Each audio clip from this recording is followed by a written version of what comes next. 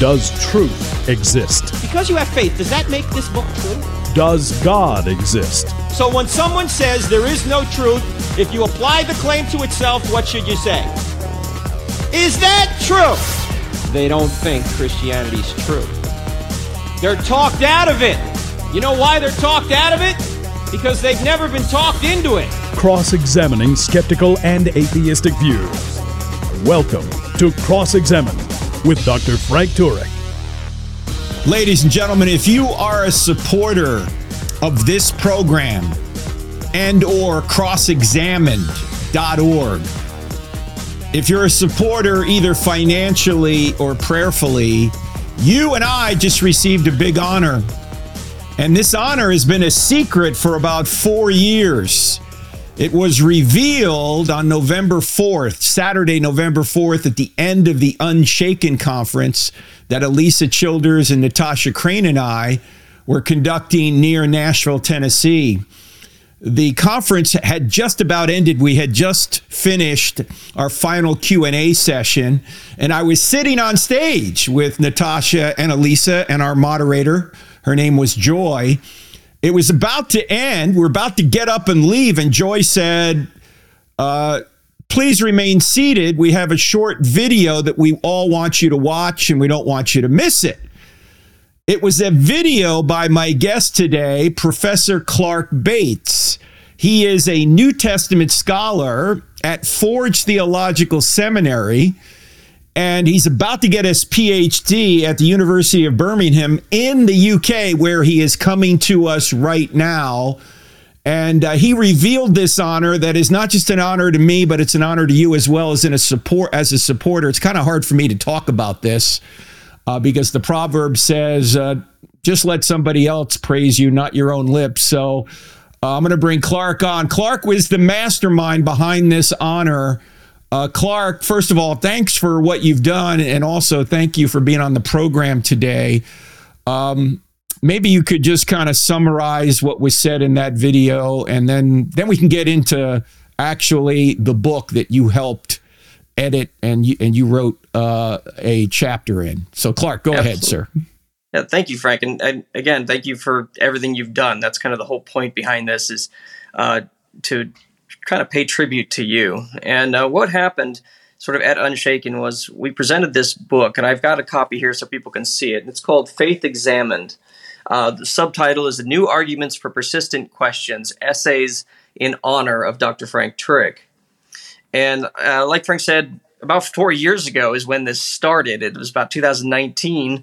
And I got a hold of Alisa Childers and a few other apologists that had all attended Frank's Cross-Examined Instructors Academy, which you've heard him talk about, the CIA Academy. It's been going on for quite a few years, with the idea that we should do something for Frank, for all the things that he's done for us, for just the church in general, for the kingdom of God, something that reflects the importance that he has had in our lives and that shows people a little bit more about him. And so we started collaborating on this book. Everybody I talked to had jumped on the chance. I can't even say that more emphatically. They jumped on the chance to do this, to contribute a chapter in their particular specialty. And we set out getting a book deal, finding a publisher, and all these things. That started about 2019. Of course, then COVID hit. Right. And a lot of things got put on pause, but we still kept working on it. And finally, I'm happy to say it came to fruition now. And it's just really, it's a culmination of a lot of work, but a lot of labor of love at the same time. And we wanted it to reflect not just the strengths of the CIA and what it does, but also kind of in a way reflect how Frank reaches a different groups of people. And I'm really happy with the way it turned out. In some ways, I can say it's turned out better than I thought it would, only insofar as the chapters are fantastic and they're diverse. We've got so many different people that contributed, different cultural backgrounds, different genders, different theological perspectives, but we all share in this one, these two things, that we share in the love of the gospel, and we share our love for Frank and what he's done. And he's fed into everybody who contributed to this book. And this was our chance to feed back into you and to share with everybody else how we feel about you. And I think as you see the book, obviously everybody's given a little bit of a tribute in their first footnote to you as well. So. Well, I'm so honored by it. And I've been told long ago, look, everyone has different gifts that they can contribute to the body. If somebody compliments you on the gift you've been using, all you do is say thank you. So thank you.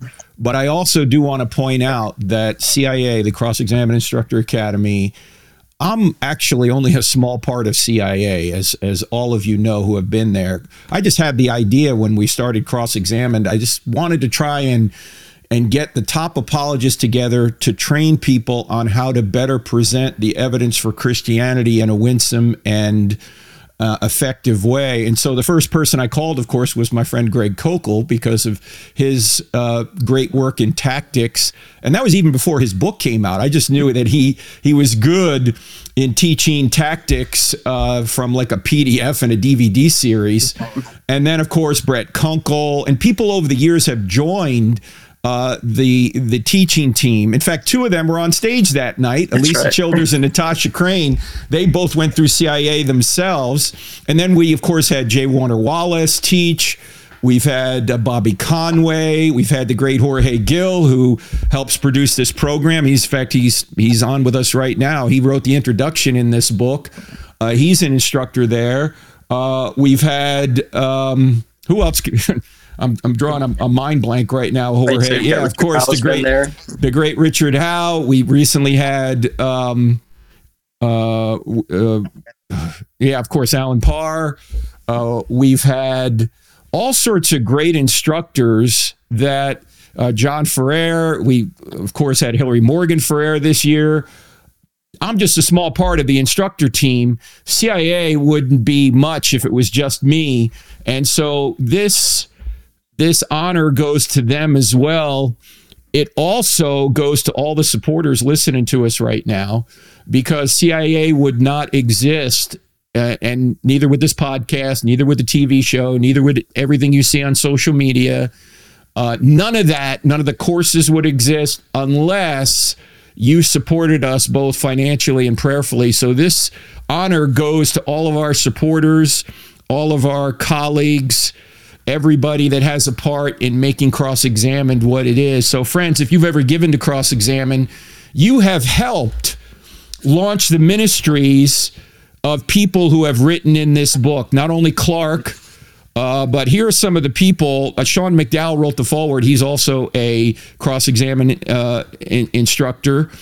William Suhu, Phil Fernandez, Alex McElroy, Eric Hernandez, Timothy Stratton, Elisa Childers, Eric Chabot, Clark, of course, Clark Bates, Melissa Doherty, and Natasha Crane. They all did, and of course Jorge also wrote a introduction. They all had a part in this book because they all benefited from CIA, which means they benefited from the work that all those colleagues have done and also all the support that you, the listener, have given us. So Clark, how did you come up with this idea? Why did you even decide to do it? I mean, this kind of out of left field, you know? Hey, let's write a book about CIA. It was a little bit.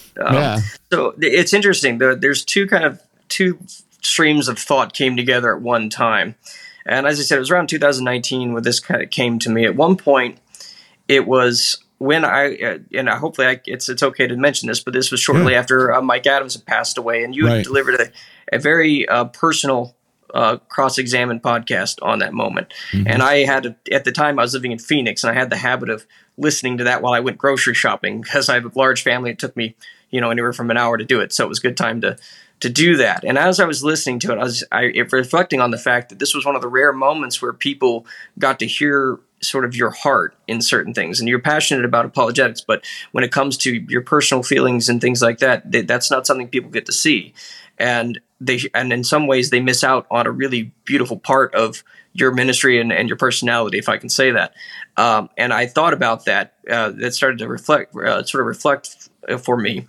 And it was at the same time I was part of a Festschrift in the seminary, which, for those that don't know, it's just a German word which is a special writing for an academician to honor them. And so I wanted to do something like that for Frank, that reflected his personality and what he does. Well, thanks so much, Clark. We're actually going to get into the contents of this book because there are arguments made in this book that I don't make. They're better than the ones I make. So we're going to talk about them right after the break. You're listening to I Don't Have Enough Faith to Be an Atheist. Back in 2 minutes.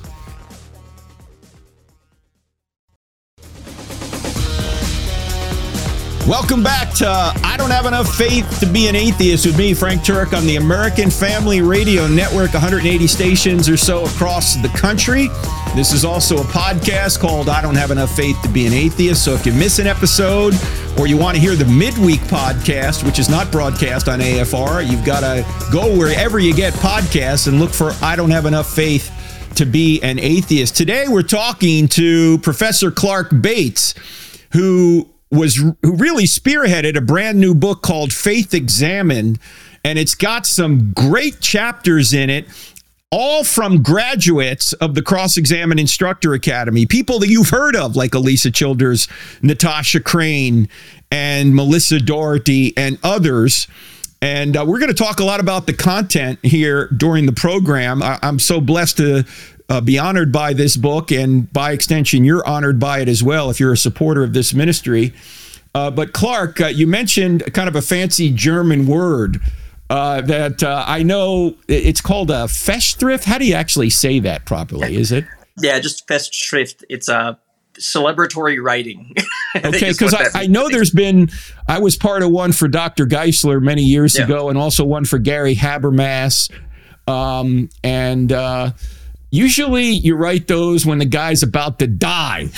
Okay, so hopefully I'm not that close. I'll be 62 here in a couple weeks, but you just never know. So it came together. You had the idea, and other people jumped in on it. How did you decide who would be a part of it, and the topics? How did you decide the topics? Sure. For those, and a lot of people know that this is a great question. The CIA has been around for a long time. Mm-hmm. I've been a part of it for 2 separate times, and then of course several other people have gone back for multiple occasions. One of the first prerequisite I had in mind was they had to have been a member of CIA at some point.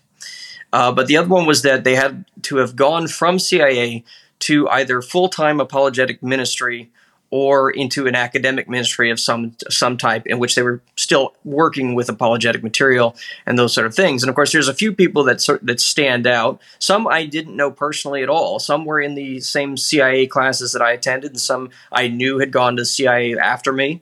And some I had gone before me. I wanted to make sure it didn't just reflect when I was there, but tried to reflect multiple different years and different eras of CIA. So, of course, Phil Fernandez is one of the early attendees.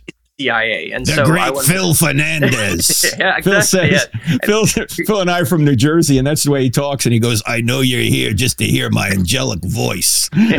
He's great. He is fantastic, and he was a big part of this, wanting to have him there, and of course, Elisa and I, we actually met at the CIA. It was both of our first times there. I'd not met Natasha, but she was familiar with Natasha. She had, I believe, come before us as well. And then several others were, again, friends and acquaintances, but then others were people I had seen. I continue to follow what Cross-Examine does. I'm part of the CIA Facebook group, and so I can see who's come in and who's been added to the roster, so to speak. And so I started reaching out, and I actually had to cut the limit. I had to make a limit of how many people I could bring into this, and so we settled with where we were at with, I think it's 11 total contributors, and Jorge included, and. And it kind of just came together. And it was nice because I knew that each of these people had something that was specific to them. They had a specialty. So we weren't all going to be saying the same things or repeating maybe old arguments that everybody had already heard. I wanted it to be new voices because CIA, Frank, you and the people there have really raised up the next generation of apologists. And to varying degrees, they are known or unknown. And so I wanted to give voices to people who maybe weren't known, and let people who were known also have their say as what they do and what they want to express to you. So it was sort of a multi-level requirement, but it did all come together in just exactly the way I think it should have. Well, you've got some amazing chapters in here. One is by William Su, who actually is someone who's very skilled in the area of abiogenesis, like where the origin of life. I mean, he's almost like James Tour when you read his book here. He's amazing. Yeah, he was incredible. And what he writes, I haven't completely completed this whole chapter yet, but when you read, you just look at some of his calculations, you walk away going, there is no way there's a naturalistic explanation for this, at least not one that we can detect at this point. So you had to go through. The illustrations in there, he drew those. Yeah, he drew these illustrations. The illustrations are entirely his. Wow. William was an incredible contributor. I can't sing his praises enough. He's a brilliant scientist and has this artistic ability as well. So it's a fantastic chapter. The book is called Faith Examined. It's edited by Clark Bates. He's my guest today. It's New Arguments for Persistent Questions, Essays, and Honors. In honor of Dr. Frank Turek, thank you so much, but also everyone who participated in running CIA and all the donors that we have, because CIA does not pay for itself, ladies and gentlemen. We put ministry money into that so we can train people to do what they're doing now. And all the people in this book are now involved in full-time ministry. And when you read this chapter from William Suhu, you're going to go, wow, this guy knows what he's talking about. Then you have a chapter in here from Phil Fernandez. We already mentioned him. He does great work in the cosmological argument that you'll see when you read this book. Also, Alex McElroy, he's one of the early CIA graduates, and he talks about a life well lived, sustaining value in a battle of worldviews. What can you tell us about that chapter? Yeah, this was so great to do. Alex has been a friend for a while, since CIA, and I've worked with him on his Proof for Truth conference. He works with youth in Chicago. He does. He's been just tireless with working with young people, young men especially in Chicago, and trying to give them meaning and value. And he's really a great example of how apologetics can be done in a ministry devotional oriented way and apply it to life. So it's not just for Alex. It's not just technical details and information. It is things that help you have a motivation for life. And he does this with young people, and he tries to give them value and show them where the value comes from, so they can find a future for themselves. And he just really does a wonderful job of weaving in together some basic, it's almost like an introduction to logic. This chapter, it gives you all sorts of details about different logical theories, different faulty premises, faulty presuppositions, and walks you through how sustaining a value in your life really has to come from God. And there's no way around that. You can artificially create value, but it's artificial, and you know it is. So he starts to talking about really tapping into what this true value is and where it comes from. And like I said, and it opens up our sort of section on philosophy, and it's a great way to do it because everything that he talks about, unintentionally, this was not planned, but everything he talks about sort of gets brought up again in Eric Hernandez's chapter and Tim Stratton's chapter in various ways. And so if you read Alex's, you know enough at the basic level that by the time you get to Eric and Tim, you're already on the way to understanding the people they're talking about and some of the concepts they bring in. Yeah, the sections of Faith Examined, the new book, there are 4 basic sections. The first is science, the second is philosophy, the third is the Bible, and the fourth is the church. And so you're going to get a wide range of chapters on a wide range of subjects that will help you not only encourage you in your own faith, but give you tools to help other people learn the truth of Christianity. Then you have a article, or I keep calling it an article, it's really a chapter, an essay, if you will, from Eric Hernandez. And the title of that is, I Don't Have Enough Faith to Be a Physicalist, A Case for the Soul. What does he cover in there? Yeah, it is. It's a great. Yeah, if anybody's familiar with Eric's work, he works with the Texas Baptist Association. Yep. He's their sort of director of apologetics there. And his wheelhouse is the soul and arguing for the existence of the soul. He's been debating atheists on the existence of the soul for years now, and that's his entire premise. He wants to put naturalism against metaphysicalism and wants to show that just the premise that we are nothing more than our body, where our brain is all there is no mind behind it, there's no soul inside. He wants to show how that cannot be sustained with what we know about life, about ourselves, and even just philosophically. And there's some science in there too, but it's primarily from a philosophical angle. And it's really good. It's really good arguments from an area that a lot of people probably haven't spent a lot of time thinking about. So it can really equip believers, other apologists, on how to discuss the existence of the soul, what it says in the Bible, what it says in philosophy, and how it stands up against the idea of sort of just physicalism or naturalism as it is. Yeah, this is one of the biggest faults, intellectual faults in atheism and materialism today. And that is, if you deny that you have a soul, if you deny that you have a mind, if you think you're just a molecular machine, a moist robot, as we've talked about many times on this program, you have no warrant to know anything, including the idea that you are just a blob of tissue. You couldn't even know atheism were true. It's a self-defeating ideology that prevents you from reasoning. But since we can reason, we ought to argue from this effect, the ability we have to reason, back to a cause. And the cause isn't just molecules bumping into one another. The cause must be some sort of mind that our minds are patterned after. As Philip Johnson famously said, the best explanation is that our mind is patterned after the great mind, the mind known as God. And that's what Eric points out in this chapter in Faith Examined. You're right, Clark. I don't see people thinking about this enough. I mean, C.S. Lewis talked about it quite a bit in was that The Problem of Pain, or was that can't remember. It could have been Abolition of Man. I'm not sure. Could have been Abolition. It's one of his main books. Yeah, where he talks about the problem of materialism. Yeah. Which is what this is. If materialism's true, there's no way of knowing it's true, because every thought you have is the result of just physics. So why should you even think it's true?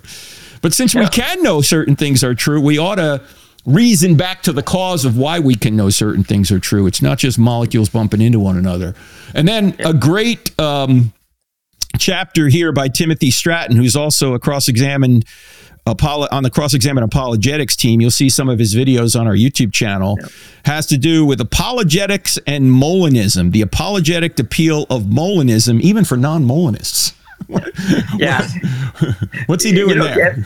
Everybody that knows Tim or has listened to him talk know that he's the evangelist of Molinism. So this is his bread and butter. He got his PhD in it, and he's going to spread the gospel of Molinism as far and as wide as he can.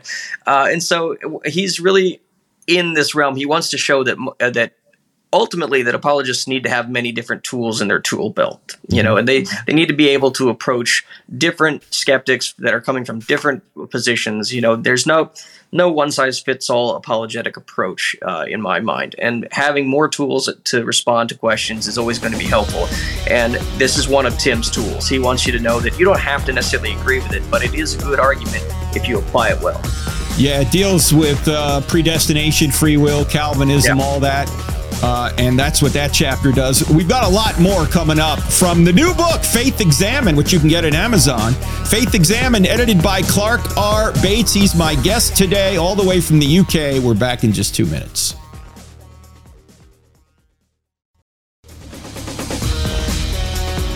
Welcome back to I Don't Have Enough Faith to Be an Atheist, ladies and gentlemen. Frank Turek with you. My guest is Clark Bates. Before I get back to Clark, let me mention to you that we've got our Digging Up the Bible archaeology series that we're going to be live streaming on YouTube and our website. It's going to be Monday nights. I think the next one is the Monday after Thanksgiving, if I'm not mistaken. It'll start at 7:30 Eastern time. If you want to be a part of it, it will only be on YouTube for a short time after that. Yeah, the next one is November 27th. Then right after that, we have December 4th. That will be live streamed. And in between, I'll be, Lord willing, at Calvary Chapel, Tucson, December 2nd and 3rd for I Don't Have Enough Faith to Be an Atheist. Hope you can join me if you're anywhere near Tucson. And then later in December, I'll be out with my friend Charlie Kirk and many other speakers at America Fest. That's in Phoenix, Arizona. Go to tpusa.com. You can learn more about that. Today, I'm talking to Clark Bates, who has put together a wonderful book that thankfully is got better arguments than even I've come up with. And it's called Faith Examined. And before the break, Clark, one of the chapters was by Dr. Timothy Stratton on Molinism. We didn't have time to really describe what Molinism is. What is Molinism? Yeah, so Molinism is essentially, it's a sort of an alternative approach to salvation theory, what we might call soteriology. It's an alternative to Calvinism or more Reformed theology approaches, and deals with what is often termed as God's middle knowledge, or essentially the ability for God to know things that are what might call counterfactuals, things that could have happened in any given scenario. And so from that wheelhouse, Tim is arguing about salvation. He's arguing about God's knowledge. And he's pointing out that there are ways to understand God's foreknowledge, God's middle knowledge, and ultimately his sovereignty over life, which is ultimately, anybody that's done apologetics knows this will come up when you deal with any sort of skeptical approach. They're going to want to know about free will. They're going to want to know about God's sovereignty or determination, and this is one tool in which you can respond to that question. So Tim does great work in that. He has Free Thinking Ministries. Just about the time you guys were talking about putting together this book in 2019, he and I did some work on some college campuses in Nebraska. And so he actually spoke with me at one of those events. So Tim does some great work out there. Then you have a great chapter, which I did have a chance to read, by my colleague Elisa Childers, The Jesus Hermeneutic, Historical Method or Modern Heresy. And what does she do in this chapter? Well, and a lot of people have gotten to know Elisa over the last few years, which has been great, and know that she really is specializing in progressive Christianity, as we see it kind of rising, particularly in the United States.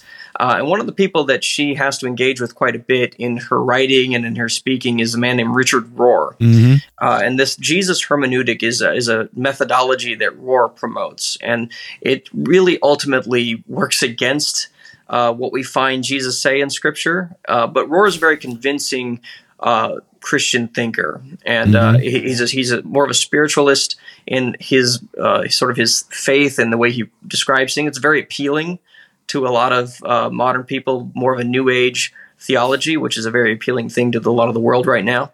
And Elisa essentially just takes his words. She doesn't put words in his mouth. She takes his words from his writing, his arguments, uses the same scriptures that he applies in his book, and shows you how what he's doing with the Bible is actually twisting the words of Jesus outside of the way Jesus intended them.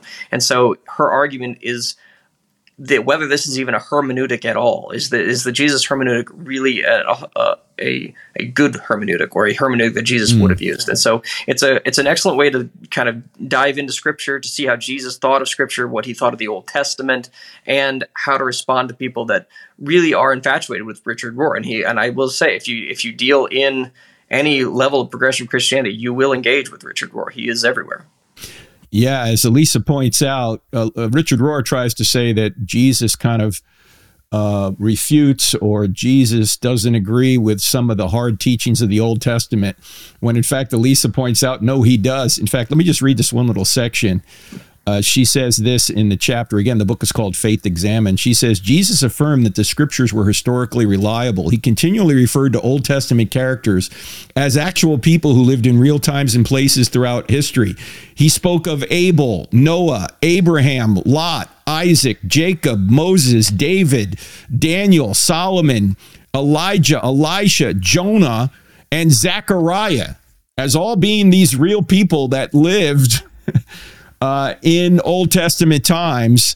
So he affirmed did I mention Jonah? She's got Jonah in there too. In fact, she says, he compared the history of the story of Jonah with the historicity of his own resurrection, and an historical event that the Apostle Paul claimed could support or discredit all of Christianity based on its veracity. Right? That's, of course, from 1 Corinthians 15. If Jesus hasn't risen from the dead, your faith's in vain. And Jesus actually compares his resurrection to Jonah in the heart of the great fish. So, yeah, despite what Richard Rohr says, Elisa Childers has it right, and you can learn more about it in the book Faith Examined. And then Eric Chabot, my friend, who is the Ratio Christi director there at the Ohio State University, where we go at least once a year. I was just there recently. His chapter is about, does the resurrection of Jesus prove he is the Jewish Messiah? What's a nugget or two we can take away from this chapter?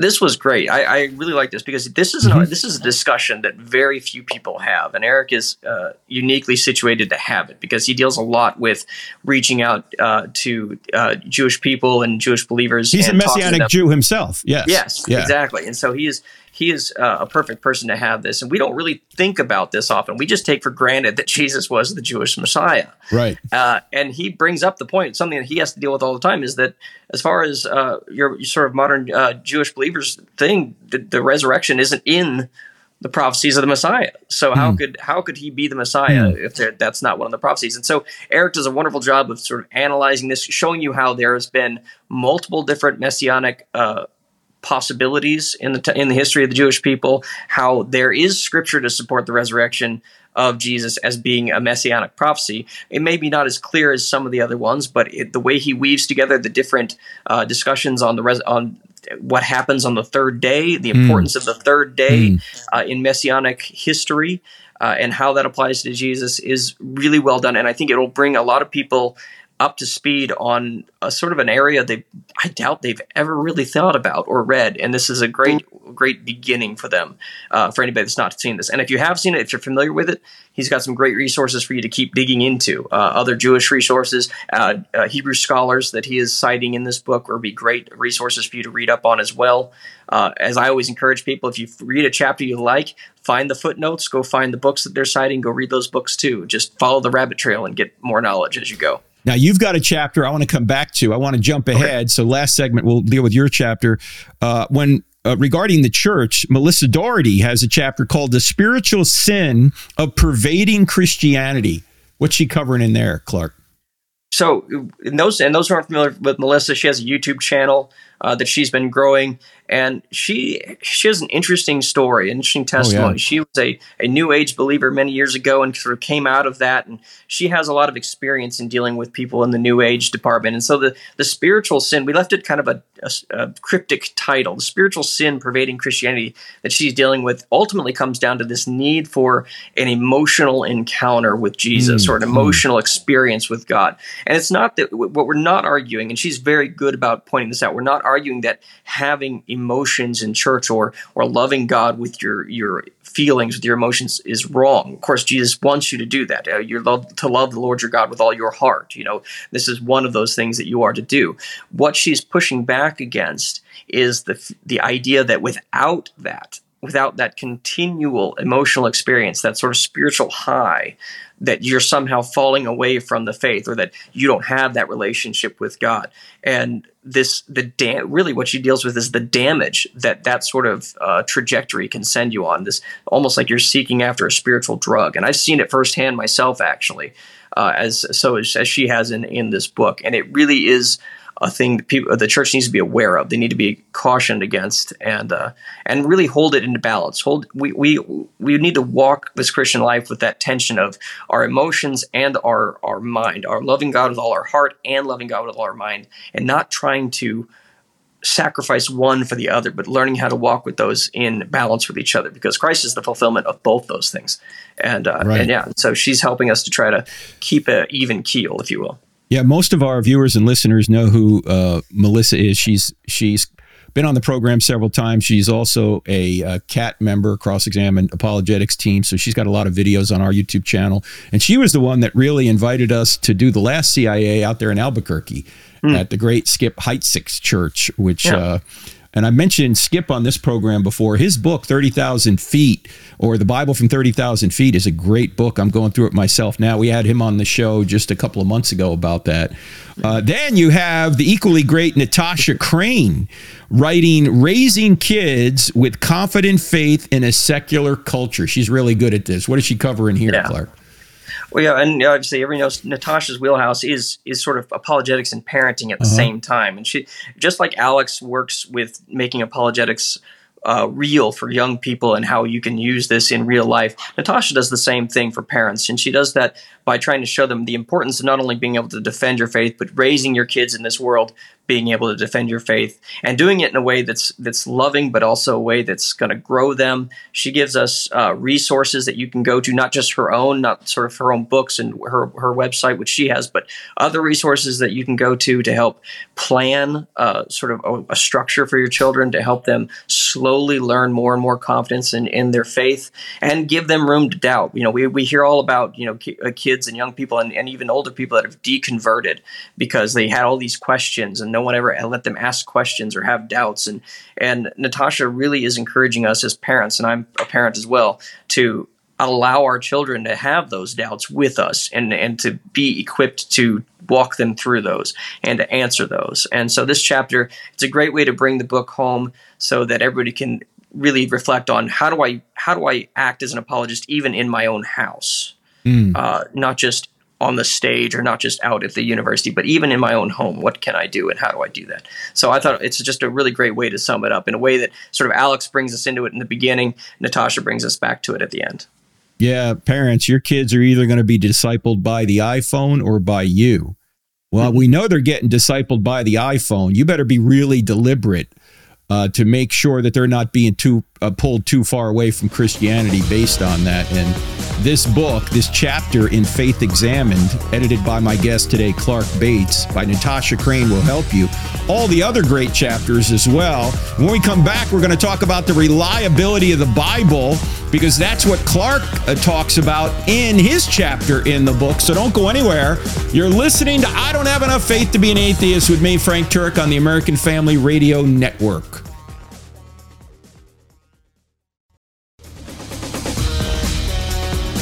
Faith Examined, new arguments for persistent questions.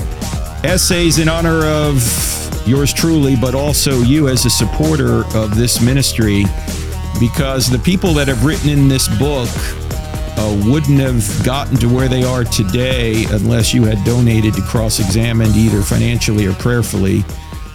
Everyone who has contributed in this book is a graduate of the Cross-Examined Instructor Academy, CIA, of which I'm just a part.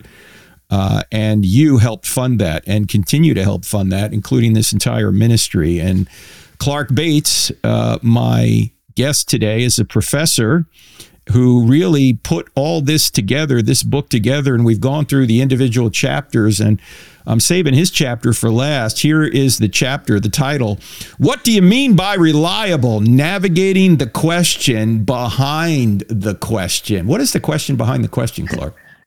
The question behind the question really is, can I trust the Bible?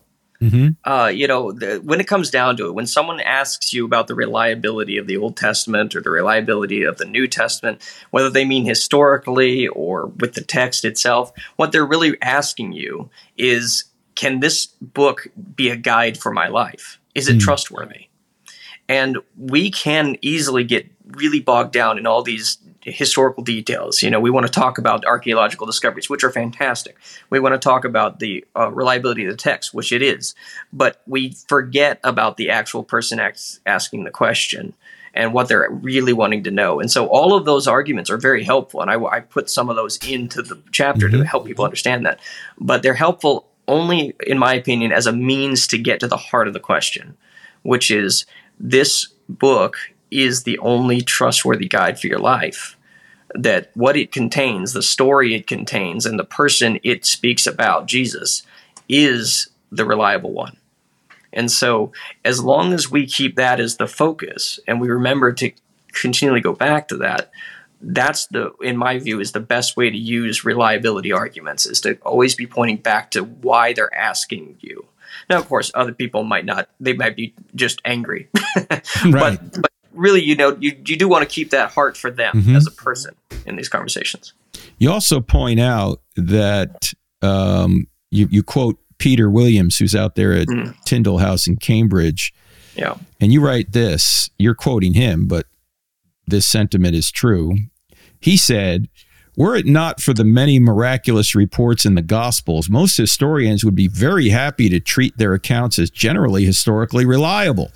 This itself is no small thing." And now it's you writing. "What often holds us most back from the story of Jesus or them holding what holds them back from the story of Jesus is their presupposed naturalism, not the actual reliability of the Bible. Yeah. Unpack that for us. Yeah, and Dr. Williams is just an incredible scholar. Anybody that's ever met him or listened to him talk, he's uniquely gifted in what he does and defending the Bible. And he and I agree on this. And the real objection isn't so much about whether or not the gospel writers existed, whether Mark wrote Mark or John wrote John. It's the idea that there could be a God who is sovereign, a God who expects something of us. There's the idea that there could be a eternal punishment, for that there's such a thing as sin. All these metaphysical realities, it's a rejection of those more than it is anything else. And so one of the things that Dr. Williams points out, and I echo in the book, is that if it didn't say anything about a resurrection, if it didn't say anything about miraculous healings, nobody would challenge the Bible's historical reliability at all. They would accept it as a historically reliable book. Even Bart Ehrman says it's historically reliable. He does not disagree with that. That's not where most people have the objection. The only reason they bring up those challenges is because of the spiritual question that's actually being communicated. They don't want that to be true. Yeah, Ehrman wouldn't agree on the resurrection, but he would. No, but he agreed. If you look at his book on Did Jesus Exist, he explicitly says that the historical details in the gospel narratives are accurate. Right. He doesn't question that. Well, let me point out something else you say here, too, about these historical details, because we go through it, and I don't have enough faith to be an atheist. You go through some of those details here in the chapter in the book Faith Examined, but then you write this, and I want you to really unpack this, because I think this is a very interesting point you're making. You're saying these authors, meaning the New Testament authors, would have to have demanded of themselves an attention to detail of historical matters down to the minutia of every aspect in their stories, only to invent miraculous healings and a physical resurrection that no Jewish writer prior had anticipated. They would have been the literary groundbreakers of their respective centuries and cultures. This hardly seems to be the most parsimonious of explanations, even with the miraculous occurrences.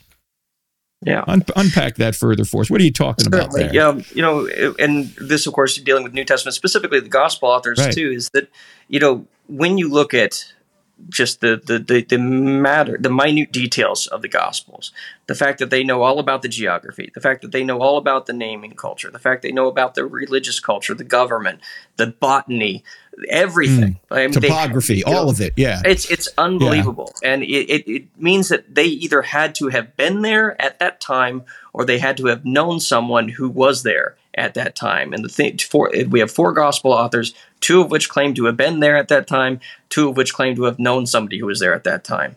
And so it just screams at you from the Gospels that this is an authentic account. This is an authentic witness. This kind of detail is fairly rare when it comes to writings in ancient literature. It's especially rare in a fictional narrative. So it defies the idea that this is fiction. And we talked about Lewis earlier, and he was famous for saying he knows fiction, and the Gospels are certainly not fiction. So they were demanding of themselves a level of detail that wasn't necessary. They didn't have to do that. If they were making up a narrative, they're inventing a story, none of this would be required. People would have accepted it with a lot less detail. So they're actually requiring of themselves something more than anybody else. And then why would they do all that only to invent the other things, the bigger things, the miraculous healings, and ideas that the Jewish culture didn't think of? These were brand new. The idea that a singular Messiah was going to die, rise from the dead, and provide salvation, not just to Israel, but to the nations. This was not something that was being written about. Eric talks about how the Old Testament foreshadows that, but a lot of the Jewish discussions at the time were not about this. They weren't thinking in this way. So these authors are either the most brilliant authors of this time frame, coming up with ideas, spiritual ideas that no one had ever thought of before, which I don't think anybody's who's skeptical of the Gospels is going to credit them with that level of intelligence. But they would either have to be that, or they would have to be reporting exactly what they saw and what had happened.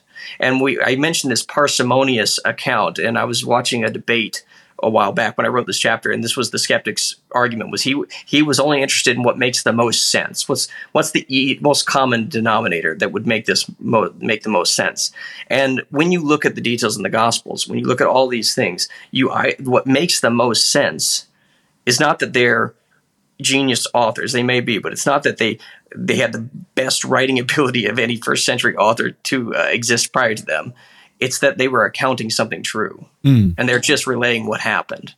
That's the most parsimonious. And so when we look at that sort of objection, like, oh, I think the resurrection or the miracles, it's too complicated.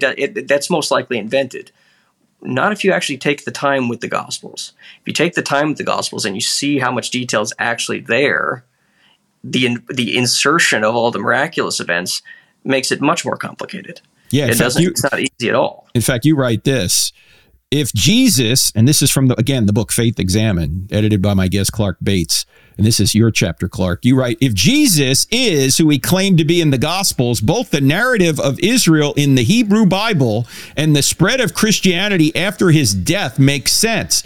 If not, or if he is not, nothing makes sense, right? Mm-hmm. Nothing does, right? If he hasn't risen from the dead, nothing makes sense. Yeah. So the resurrection, a lot of people go, oh, I can't believe in a resurrection. Miracles don't happen. Ladies and gentlemen, you're living in a miracle. This universe exploded into being out of nothing. If Genesis 1:1 is true, every other verse in the Bible is at least possible. And Phil Fernandez in this book points out that Genesis 1:1 does appear to be true. So if the greatest miracle has occurred, then lesser miracles are indeed possible. And by the way, miracles have to be rare if they're going to get our attention. If people were resurrected from the dead all the time, the resurrection of Jesus would mean nothing to us, right? I mean, if you go to somebody and you go, Jesus rose from the dead to prove he was God, and the guy goes, so what? Uncle Leroy just rose from the dead 2 weeks ago. You'd go, okay. It's got to be a rare event. Well, Clark, I can't thank you enough for the foresight you had and the honor you bestowed not only on me, but our entire ministry and all the people that have contributed to CIA and all the donors who continually contribute to this ministry by pulling together this book. Again, friends, the book is called Faith Examined, New Arguments for Persistent Questions, Essays in honor of Dr. Frank Turek and you, ladies and gentlemen, because this ministry wouldn't exist without you, and I wouldn't be doing what I'm doing without you. So, Clark, wonderful work. There's great stuff in this book, friends. It's well beyond anything I've written. So it's just adding to your arsenal of arguments for Christianity. Clark, where can people learn more about you if they want to learn what you're doing? Well, I'm currently, as you say, in the UK working on my PhD. So most of what I do anymore is just, you might see me on Facebook or on Twitter or X, whatever it goes by now. Right. You can see, if you just look up my name, Clark Bates, it should come up at some point. I used to run an apologetics ministry called Exegesus, which was EXEJESUS. Now, I had to put that sort of to bed during the PhD because it requires so much of my time. But if you go on Facebook and you type in that word, Exegesus, I believe the backlog still has a Facebook page, and you can go there and you can click on some of the old articles and some apologetics material there. But you can follow me there, and you can always contact me by private message if you have questions or want some better explanations that maybe you read about in the book or other things. Great. Well, we're so encouraged by what you've done and the fact that you're in full-time ministry as well as all the people in this book are. So thank you again, Clark. Really appreciate it, brother. All right, that's Clark Bates, ladies and gentlemen. Again, the book is called Faith Examined. Check the book out. You're going to enjoy it. I am. And Lord willing, we will see you here next week. God bless.